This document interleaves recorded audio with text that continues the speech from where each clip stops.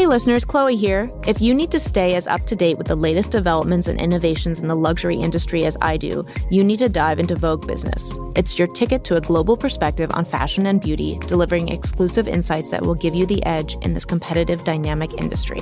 Just visit VogueBusiness.com today and use the code RUN20 at checkout to join the Vogue Business community. That's VogueBusiness.com, promo code RUN20. Don't miss out. So, Choma, you had a pretty chill weekend. Oh, totally chill. I was just home with my children. Tell me what you were doing. Oh, I just went to Dubai to see a Beyonce concert. Dubai for 48 hours. Oh, and I should introduce, we have an esteemed guest with us today. We do. Our colleague, Nicole Phelps. Hi, ladies. Nicole, what is your official title at Vogue? I'm the global director of Vogue Runway and Vogue Business. Nicole means business, and we are going to talk about the hotly debated couture shows. But I'm sorry, I have to hear about Dubai and Beyonce and the baby camel that I saw on your Instagram. Lots to unpack. But first, I'm Choma Noddy. And I'm Chloe Mel. And Choma quite literally had a lot to unpack. There were a lot of outfits for 48 hours, I noticed. And this is the run-through with Vogue. So for the opening of Atlantis Aurora, a new hotel in Dubai, they invited Beyonce to perform to sort of mark the opening. And it was This is her first time performing in, what, 4 years? 4 years. It was her first time performing in 4 years.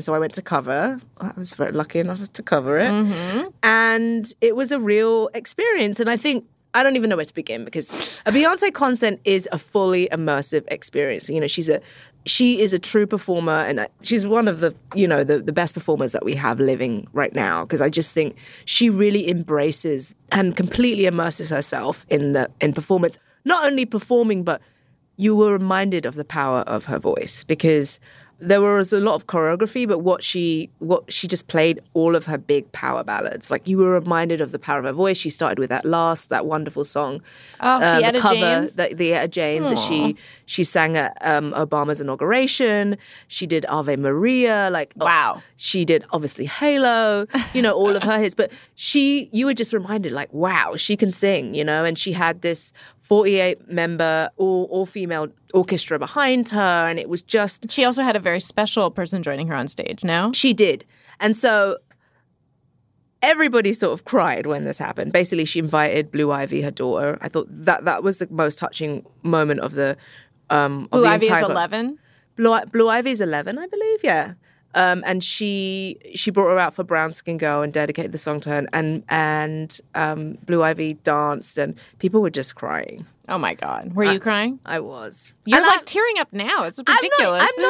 I'm not even a Beyonce stan. I don't know the words. Obviously I love the hits, and I've seen Beyonce perform before, but I didn't think I would be moved to that point. But I think something about the mother-daughter thing and, the whole... So was it... jet lag, maybe? I don't know. It was a combination of intense feelings. The desert heat. The desert heat just overcame me. But so I read that it's rumored she was paid $24 million for this performance. Rumored. And I also heard that $23 million of that went to Blue Ivy. Do you think that they got the show that they paid for? I mean, is she that dynamic a performer that it was worth waiting 4 years that everyone's talking about it? It was worth a 14-hour flight to Dubai. Okay. It was worth, I think...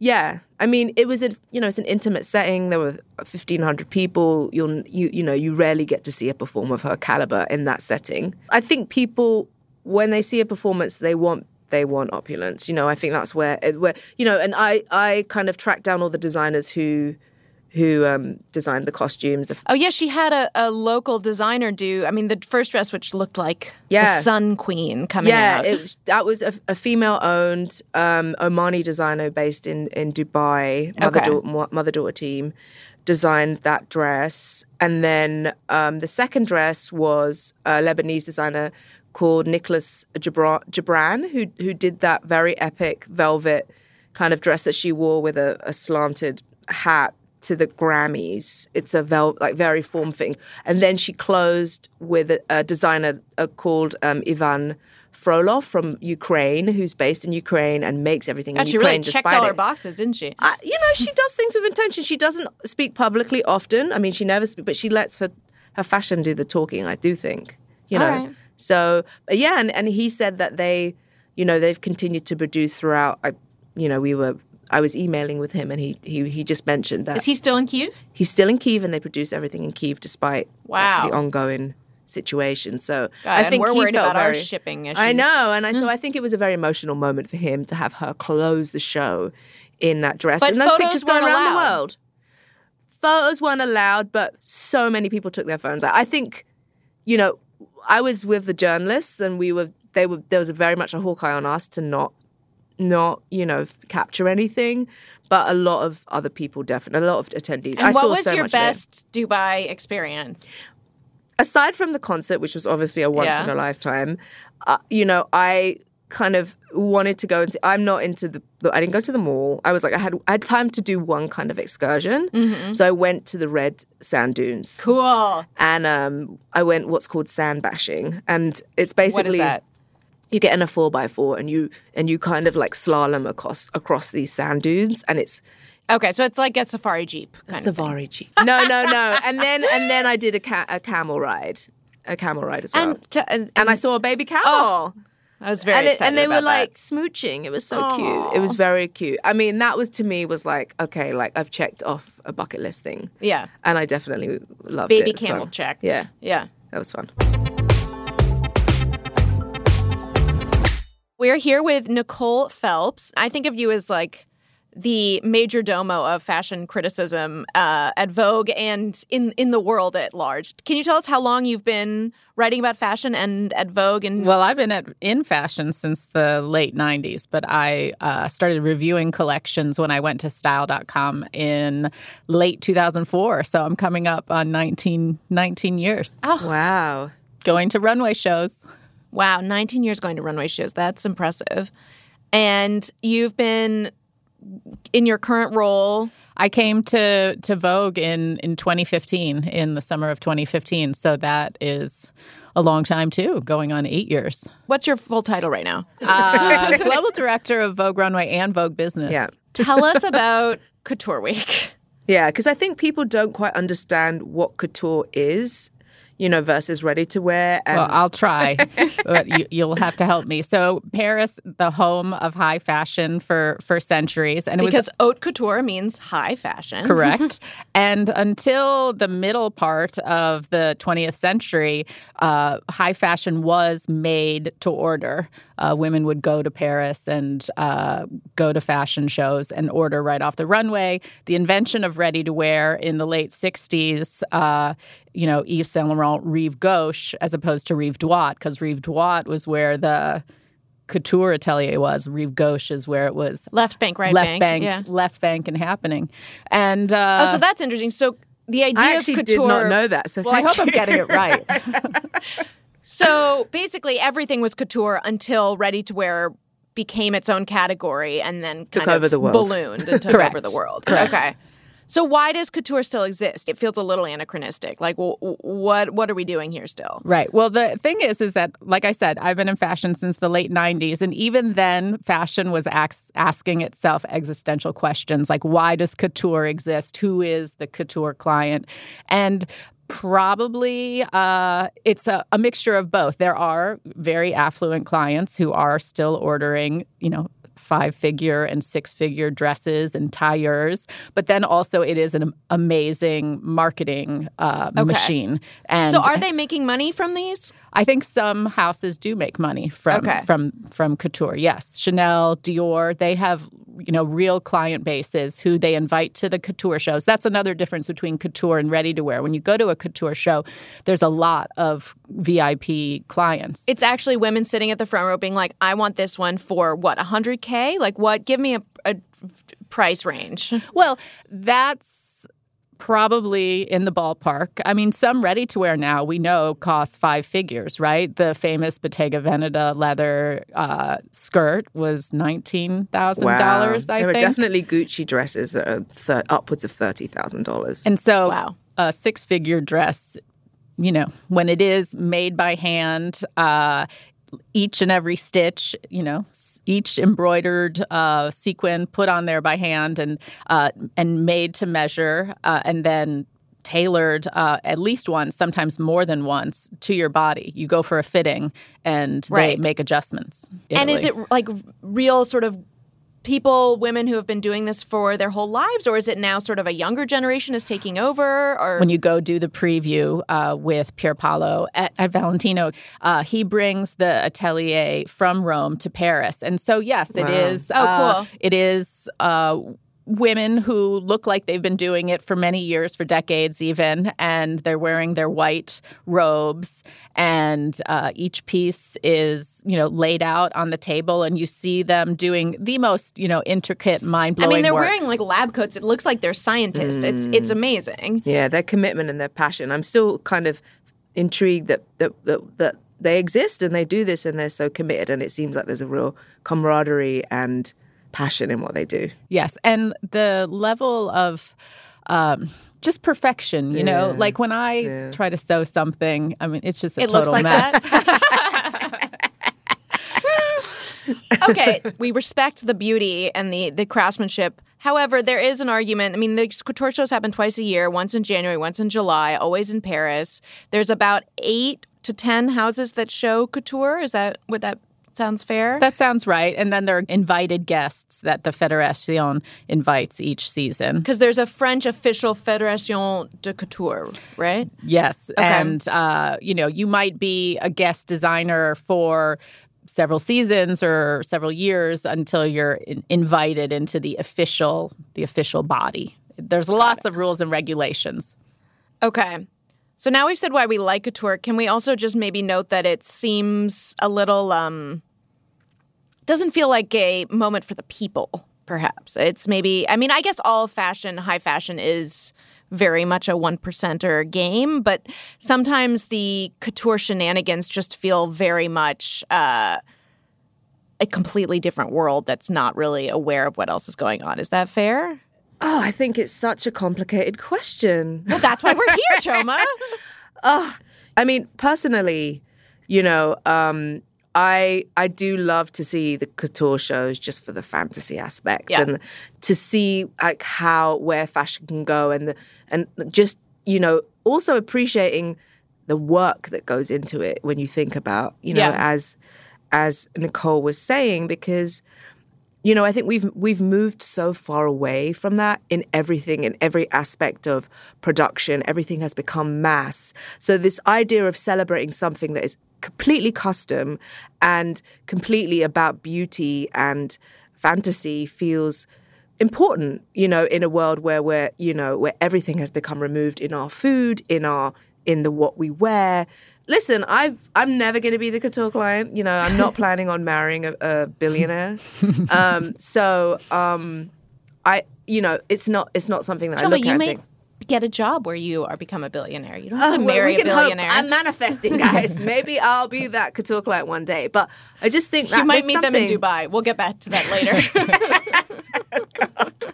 Yes, but yeah, I don't know. I understand why people, especially in this moment, we're in a global recession, there's a war, people are very much sensitive to the fact that it feels very separate from what's going on in the world. And it perhaps, doesn't resonate with those bigger issues that we're all dealing with. But we need a moment of escape too, right? Sure. There's that argument of escape, of fantasy, of beauty. It's theater too. It's theater. Yeah. It's actually theater. That is actually a really accurate way of putting it. There was quite a notable moment. In fact, I think Choma made the note that it was an uproar. An uproar, indeed.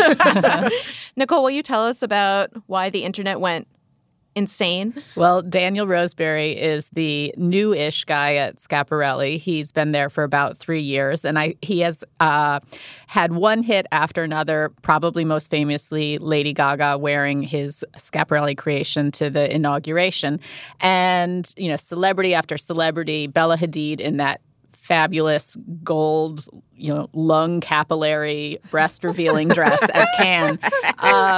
And I think he's in the headspace of really upping his game. And and maybe indulging his dark side a little bit. His concept this season was Dante's Inferno, and which of course is hell, and so an exploration, a deep dive into hell, and there were several looks that had what looked like real, very, very lifelike animal heads on them, and they represented pride and avarice and lust.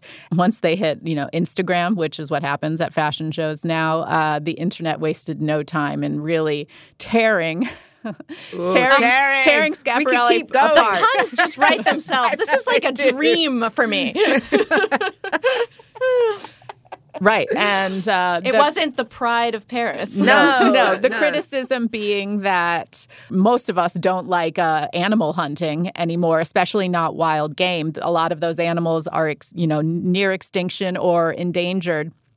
And it appeared to many that these looks were really glorifying big game hunting, and that triggered, sort of other topics around that, around like colonialism, right. The people going into Africa to kill wild animals. Well, and I think for typically anyone who white men lives under a rock who maybe hasn't seen these images yet, these were eerily realistic. I mean, and they were done apparently out of foam with silk, with hand-painted resin. This was a true coup of the couture craftsmanship that maybe we've never seen the likes of before. So it wasn't like something that looked, oh, that's a fake animal head. It was quite startling. Also, we should mention that before we even got to the show, we saw Kylie Jenner ascend those steps wearing the lion head that would appear in the show. Pre-runway. Pre-runway. They've been cultivating a relationship. I mean, I think Daniel's really smart. He understands how to get the world's attention. He has revived this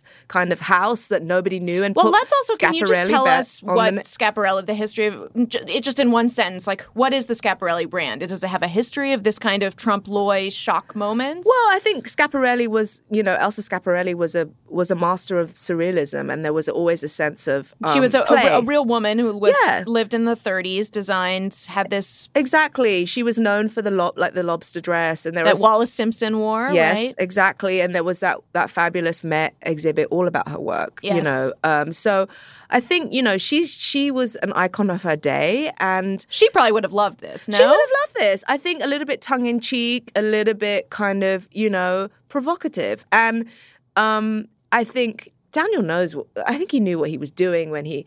cultivated this relationship with Kylie. It's hard to anticipate the goddamn internet. I mean... Well, maybe not the extent of the backlash. But I do think, knowing... I also think Kylie wants to, much like her sister, kind of be part of the fashion conversation in a real way. So she's cultivating really important relationships with designers so that she's taken seriously in that space, and also trying to provoke and trying to seem like she's not afraid to make bold fashion moves. Because to be honest, if someone said, do you want to wear that dress? I would be like, no, thank you. It's too much for me. Just because it's a look. So I commend her for going there, because I do think we need to people need to be, I don't know. I think it's exciting. Do we need to be wearing lion's heads? Just to play devil's advocate. I don't know we need to be wearing lion's heads, but I do think there's a place. I'm upset when people are constantly policing people's fashion choices with the backlash. Or the runway or like someone's vision, or there's no nuance. It's like, okay, well, maybe do a bit of research and first of all, they're not real, so calm down. Yeah. Second, and then interestingly, I thought it was interesting that PETA came out and called it fabulously innovative. They basically had this whole statement. Yeah, PETA really did the backlash to the backlash. Yeah, which I thought was great, and they thought this is actually a statement against trophy hunting, and we applaud it. So that was kind of, I thought that was quite a radical moment, because, I think a lot of people were like, this is endorsing, and actually you can see it from the other side. I love worked up Choma. Yeah, I mean, and also we were having this ongoing conversation about the sort of real fur versus fake fur. And I think now fake fur can look incredibly real, right? Right. And there is this whole debate over whether actually fake fur, is it sustainable? And at a certain point, it looks so lifelike. Should we be able to wear our vintage furs, which are also kind of where does that put everybody? If Sure. something looks so real, then why not, Right. Because I think there's a lot of the debate around fur and the conversation around fur is kind of still rumbling on. And I think this idea that we can create looks that actually look so lifelike is bringing up that conversation again. Okay, but Nicole, apart from the backlash to whether it's correct to have this animal, is this good fashion? To me, I just sort of feel like it's a bit of an Emperor's New Clothes. It felt a little like the Coperni's spray painted dress on Bella Hadid, like a shock moment.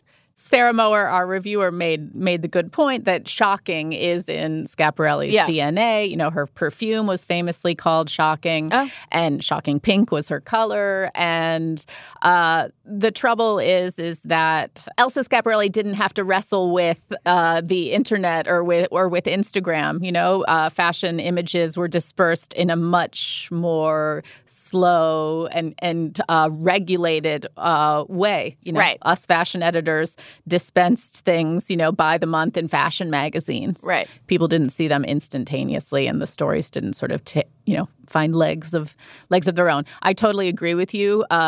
Minus those 3 or 4 pieces, the collection was beautiful, but no one's talking about it.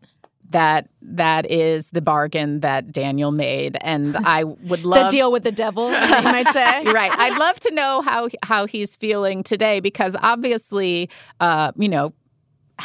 Instagram coups, those red carpet moments have really become part of his DNA and his brand. And so it is a bit of a shame that the beautiful workmanship of the tailoring and those nipped hourglass waists on those jackets. Suits, that pinstripe suit. Ooh, that was gorge. those. I think those were hand painted stripes or something. Wow.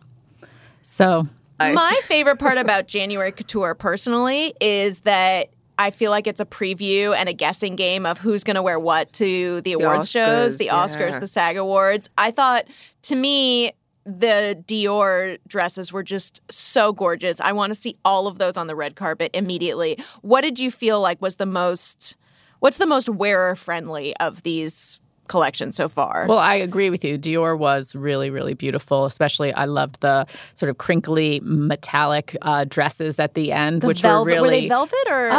I think they were more like silk, the green or like long ones? Oh, those were gorgeous. But I'm thinking of the metallic. There's a pair of metallic ones, and Maria Grazia Chiuri, very deconstructed compared to Christian Dior, which was, of course, all about the corset in that 1947 New Look silhouette. And she has loosened up the Dior shape so much. And I think that's been her sort of mission there, and also her strength to make them woman-friendly in a way that maybe they weren't 80 years ago. I do love that, I have to say, because I think there's so few women designing. You really feel that with women. her collections. Yeah. It feels like someone who wants a woman to feel comfortable. Yeah, and especially because you're on the red carpet. It just must. It's just when you feel most exposed. Mm-hmm. You just want to feel good and comfortable in your own skin.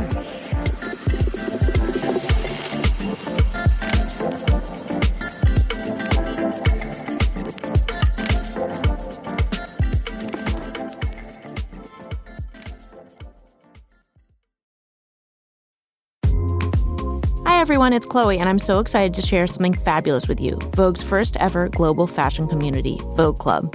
Our members get to mingle with Vogue editors, yes, including me, and fellow fashion enthusiasts at exclusive events around the world. And that's just the start. Membership opens doors to the fashion industry, bringing you expert career advice and insider style and beauty tips. What are you waiting for? Head over to Vogue.com/membership to join, and here's a little treat. Use code TRT20 and snag 20% off your membership. That's TRT20 for 20% off your ticket to Vogue Club. Are you in? Hey, Run-Through listeners. Are you curious about what goes on behind the scenes at Vogue and in the world of fashion? Join Vogue Club, a one-of-a-kind fashion community where you can unlock exclusive access to Vogue editors, industry players, and fellow members, as well as receive expert style advice, tickets to VIP events, handpicked gifts, and so much more. Visit VogueClub.com today and get 20% off using promo code TheRunThrough20. That's VogueClub.com, promo code TheRunThrough20. We're back with the Run Through with Vogue with a guest that we are very excited to talk to. I mean, would you say she's an it girl of Hollywood? I don't know if we say it girl anymore. True. She's a woman of the moment. And the cover star of Vogue's most recent issue. Right. I mean, what would you say was her breakout role? I think it was Lady Macbeth. Through hell and high water, I will follow you. Sebastian! To the cross.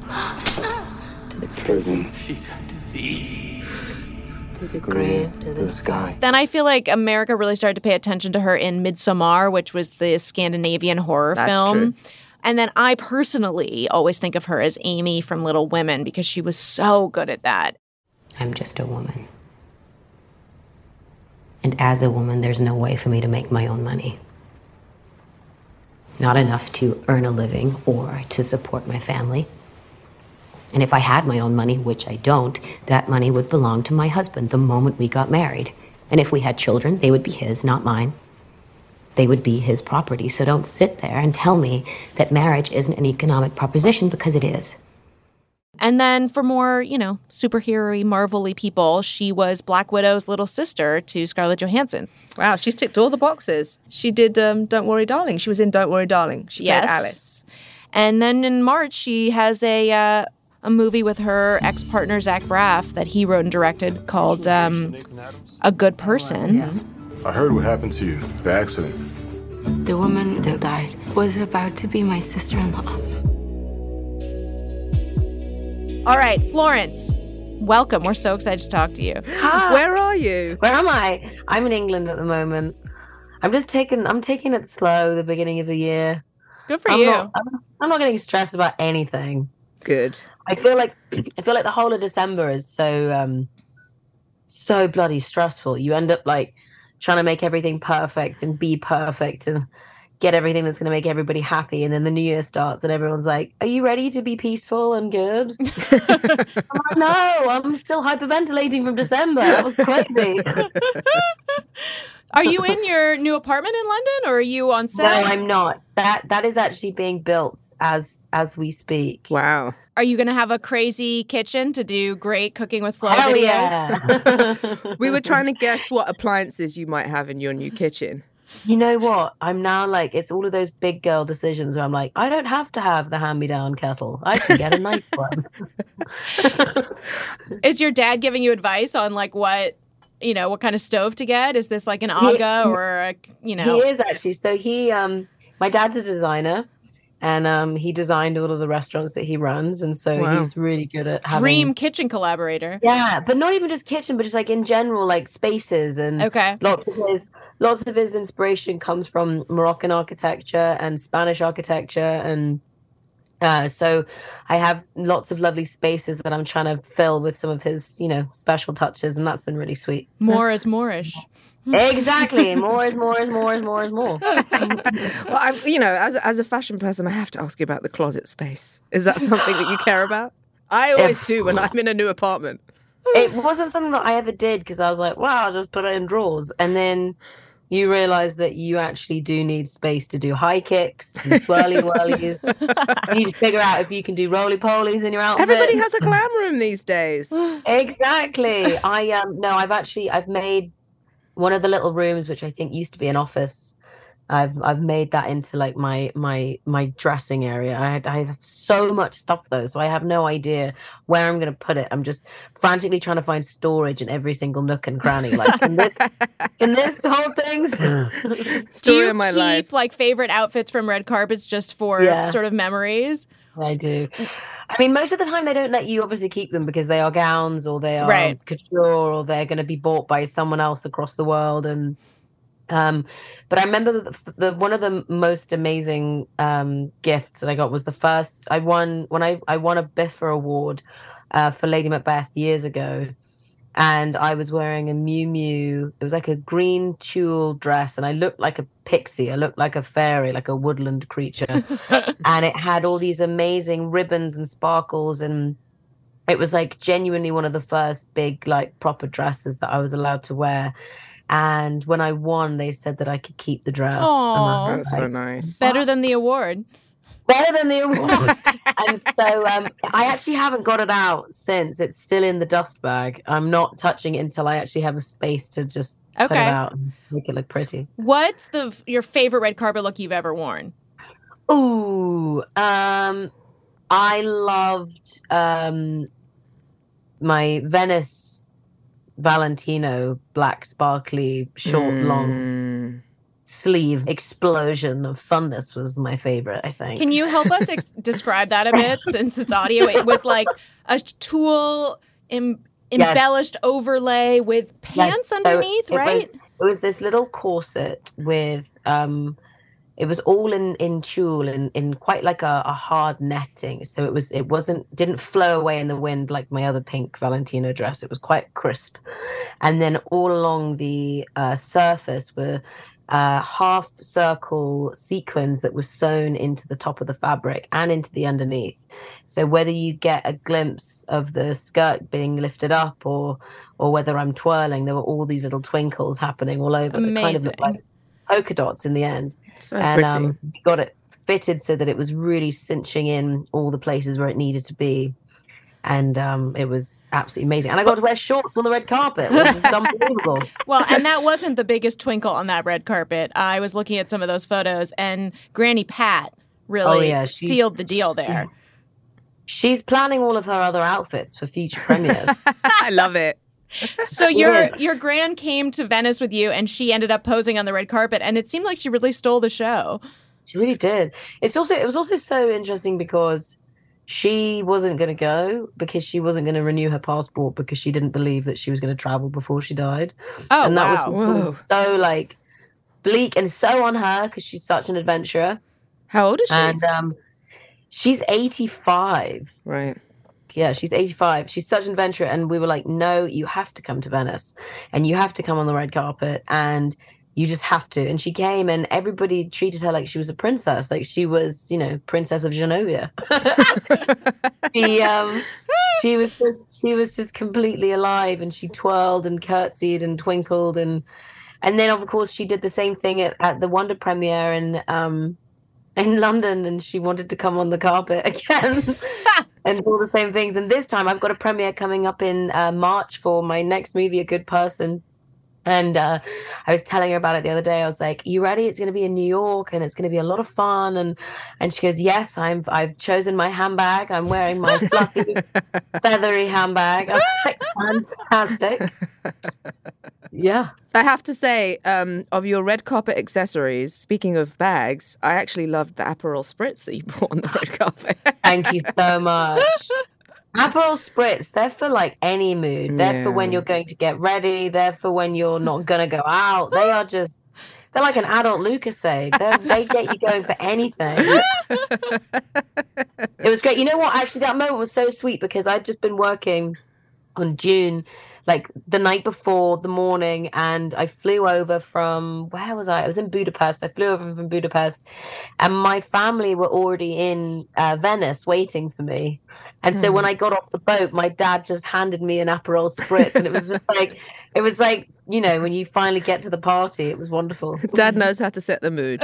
Yeah. So you just finished filming Dune 2. Where did you film that? And that was... We shot that predominantly in Budapest, but they went off and did other things. I was on it over summer, and it was one of those things where, like, with each chunk of the movie, they go into a completely different chapter. So they really have to capture you in that moment. And so I was there for summer, and I shot, I think, predominantly in Budapest. Yeah. So you had Dune shooting in the summer. You had Don't Worry, Darling coming out in the fall. Then you had The Wonder, and now you'll have A Good Person. So you've earned January as a calming month.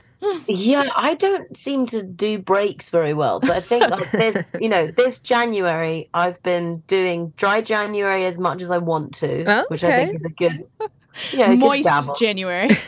Yeah. Like I thought it was really good to start after my birthday because my birthday was a mental way to start the year. You just turned 27? I just turned 27. Happy birthday. Yeah, thank you. Do you have an outfit plan for the March premiere? Is that your next big red carpet?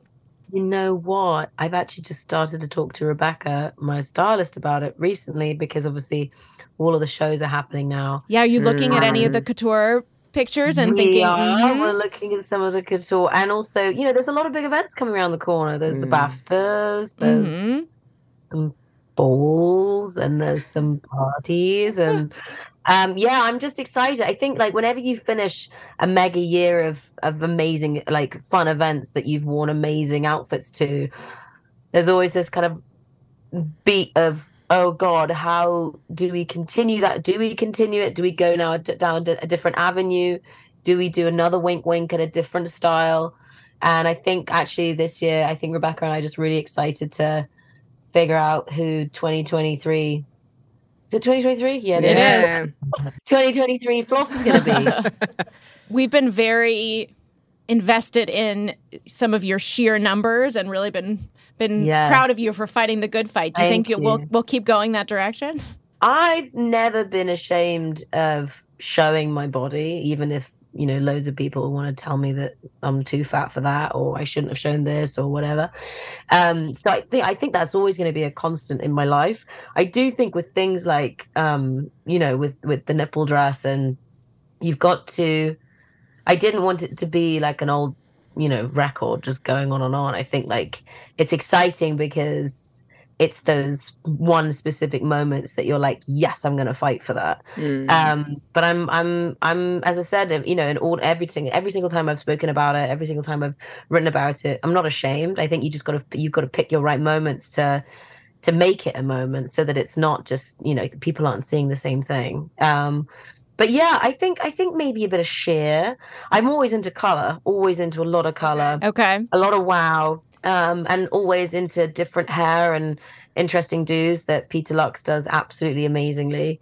So I think maybe we're going to go in a different hair route. I don't know. We're yet to do the fittings, but there's a lot of opportunities around the corner. Rebecca Corbin Murray is your stylist for a long time. Do you guys like text each other photos, or is she mostly sending you a bunch and you're sort of putting the thumbs up on the text thing or a heart? We do text each other a bunch, and we share a lot on Instagram together, and sometimes like either or will share something absolutely amazing / hideous, and we're like, we love it, but we can't do that. And so it's just like this constant stream of us, I suppose, kind of checking in with each other to see if maybe that's too mad, or maybe that's amazing, or maybe that's my funeral dress or something. I don't know. And do you always have your nose ring in for red carpets? Do you ever think about doing a more like a real bejeweled nose ring? Is that like an accessory you play with, or not really? You know what? Not many places do, interesting special septum rings. And I think one thing that I wear a Maria Tash one, and this is the same one that got put in when I got it pierced with. When was that? That was 2021, end of 2021. It feels like a real gap in the market. I feel like she's completely got that. Yeah, covered. I mean, my piercings are, I think they're Marie Tash as well. Yeah, no, and they're so pretty. And I think like, I remember when I told my parents that I had my septum done, my dad was like, oh, I bet you look like a cow. And I was like, I don't look like a cow. That classic, like, different generation, different idea of what, is beautiful. And I remember them being, like, slightly surprised that it was kind of nice. It's so good on you. Who would you say your favorite designer is right now? Do you love wearing one person in particular, or you like to stay open? We love giving opportunities for lots of smaller designers and smaller brands. But I think we've been on such an amazing streak at the moment with Pier Paolo and Valentino. And that's just been such an amazing experience the last year, having so many amazing, talented people on that team looking out for me and trying to figure out what the next moment should be. And because of that, I've got really close to Pier Paolo as well. So that's just been really wonderful. I'm hoping to dabble a bit more in that this year. What is the favorite role you've ever played? This is something we were wondering about because I'm a big Amy person, but Are you? Yeah, she was a lot of fun. She was a lot of fun. I really, really enjoyed her. Partly because she never really, I mean, I was kind of just left to my own devices to make her as ridiculous or like grown up Amy as possible. And so it was kind of just free reign of figuring out who this amazing young girl was. I mean, I have to say, I've seen all the Little Women's in my day, and Amy is invariably super annoying. And you somehow made her the most likable, Amy March, the most likable character. Who could have seen it? But now you've had many other roles. That's one that sort of has stayed in my heart. Well, thank you for that. So we were wondering, what do you think back on as, that was really something I loved doing? Well, what's slightly worrying about it is the fact that when my family went to watch it, my brother came out of the cinema. I think we were in Paris. We were at the Paris premiere, and both my brother and my dad came out, and they were like, "It's just you when you were younger." Like, just me getting my foot stuck in a plaster bowl and all of that stuff. So I was like, okay, well, that's interesting. I loved doing Midsummer. That was probably it was one of the taxing, it was one of the hardest roles to do. It was really, really hard. And also filming it was really tough because it was so hot and we seemed to be filming it forever. Did you film it in Sweden? No, we filmed it in Budapest. Okay. And Budapest gets super, super hot in summer, almost like LA heat, like really, really unbearable, beating down heat. And we shot throughout the whole of summer. And Midsommar, just for anyone who doesn't remember, would you describe it as a horror movie? I mean, yeah, pretty much, right? Yeah, it's definitely it's an elevated horror movie. There you go. It's very psychological. Yeah. But no, I definitely, I think in every single role that I do, there's an element of fear of how am I going to do this and how am I going to achieve what it is that I've imagined in my head, and the I suppose the margin of error for me is so slim that I know what each role is really desperately needing, and if I don't come close to it, then I feel like I've failed her or I've failed myself. And I think with Midsummer, I was definitely aware of what the role needed, and so there was this constant. I was nagging myself constantly throughout, like hoping that I was getting it right.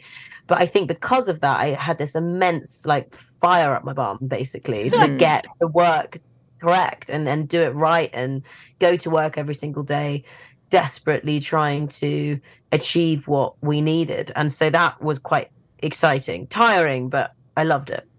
And then also the film that it's actually coming out in March, A Good Person, was one of those beautiful projects where so many people who were invested in making the movie, we were all like a big family and we loved each other. And this had been a project that I'd been kind of on with Zach for a few years, and he wrote it during the pandemic for me. And it was one of those ultimate passion projects that truly every single day was bliss and exciting and tested my acting again. Wow. So it's most, those little passion projects that require a lot of energy from everyone are usually the ones where you come away going, whoa, that was really cool, because I put everything out there. One of your not so hidden talents, I think, is your singing. We loved all the videos that you posted on YouTube. No, please don't say goodbye. So back to square one, 5 pounds. Is there you have such an incredible voice. Is there a musician that you dream of playing? You know what? I've actually got music being released this year. Oh, wow. Yeah. So you're playing yourself? I am, yeah. I wrote music for the movie that is coming out in March, A Good Person. And that's been just a whole exciting experience that I've been desperate to do for years, ever since I was at school. When I was at school, I really thought that I was going to be a musician before I was an actor. And then it just flipped somewhere along the way. And I think with just one of those things that means so much to you, the less you do it, the less confidence you have. And you end up kind of losing your heart in it because you're worried that it's not going to be as good as you remember it. And I think for years I was so scared of how to get in or how to do it. And then eventually, this opportunity arose, and I read Zach's script and I said, I think I've been inspired to write a song. And so then we put them in the movie. So it's kind of started my music, which is super exciting. Wow. That's so exciting. Yeah, I know. Really exciting. Because I've been able to like dabble in it with some characters in some projects. I've been able to sing, but never fully do it for real. So yeah. Well, we're going to let you go soon, but we do sometimes a lightning round of questions for our guests. And we were wondering if we could do that with you quickly. Please, go ahead. Okay, so do you have a nickname besides Flo? I do. Well, I have Flopsy. And I think mainly when I'm working, it's Flo. But Flopsy, my gran calls me Flopsy. Cute. What's always in your fridge? Oh, manchego cheese, cherry tomatoes on the vine, a little bit of ham on, maybe some chorizo, and I've been getting into kefir recently. Okay, do you make your own? My brother's very into making his own. Really? Yeah. I'm not that dedicated, and I wish I was, but kefir. Very good for the tummy. I know. That's why I drink loads of it. I know. I'm like that with kombucha. Like kombucha's my kefir.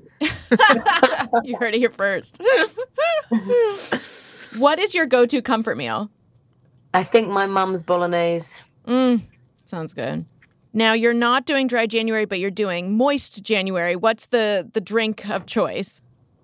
Moist January sounds so gross. I know, I'm sorry. Semi-dry. Yeah. I'm recently loving a bit of grapefruit juice in my vodka sodas. It's really yummy.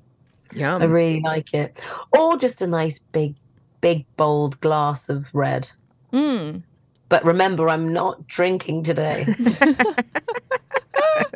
Well, speaking of drinks, the martini that you made in that video, the garlic crostini cooking video that we filmed with you. God, it looks so good. Yeah, it went viral, I think. I mean, did you actually? Everybody wants to know. Did you actually drink the martini? Fill up your shaker with ice, and then fill up your shaker with vodka. Oh yeah, I did. Yes. And pour that wonderful nectar into your glass. I paused to make another one, and everybody kept on putting their hands up, like all the crew. I kept on being like, "Who wants one? Who wants one?" And I would make rounds for people, and then, I think at one point someone said, "Can you?" I think it was Gabby maybe needed a Bloody Mary, and I said, "I don't think we have the Bloody Mary stuff." And someone ran out and went and got tomato juice, Worcester sauce. Oh wow! Horseradish. Yeah. And then we did a whole segment of me making Bloody Marys that didn't get put into the video, but simply because people wanted Bloody Marys. Oh my gosh. It was a lovely day. Do you have a go-to song that you're for karaoke? Are you much of a karaoke girl? You know what? I actually haven't done karaoke since I was tiny. And when I was tiny, it was most of the theme songs to any of the depressing movies that I was watching at the time. But I need to get into it. I don't know. Where do you go in London? Are you both in London right now? No, we're in New York. Okay, well, you need to give me a list for when I come to New York then. There's some fun places. I wouldn't know where to go in London, but I just haven't lived in London for a while. But definitely can give you a list for New York. Yeah, please do. I'm coming soon.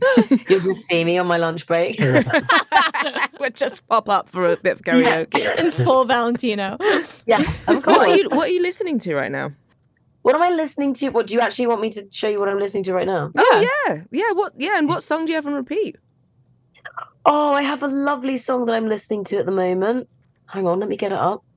Liked songs.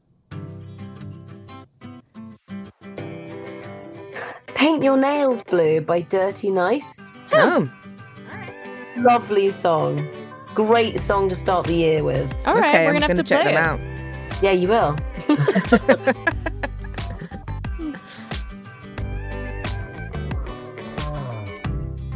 Shirt that you painted, hanging out on the line. Looks like it's waving. It's not been worn in such a long time. Thank you so much, Florence. I love talking to you. Thank you, guys. That was so swift and easy. Thank you so much. Kissing our first kiss. Young love never lasts.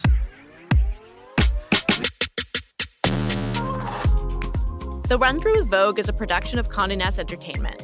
Make sure to follow us wherever you listen to podcasts. And if you like the show, please rate and review it. We want to hear from you. Send us a hello or any questions or thoughts you have about the show to therunthrough@vogue.com. I'm Cho Minardi. And I'm Chloe Mel. See you next week. Bye.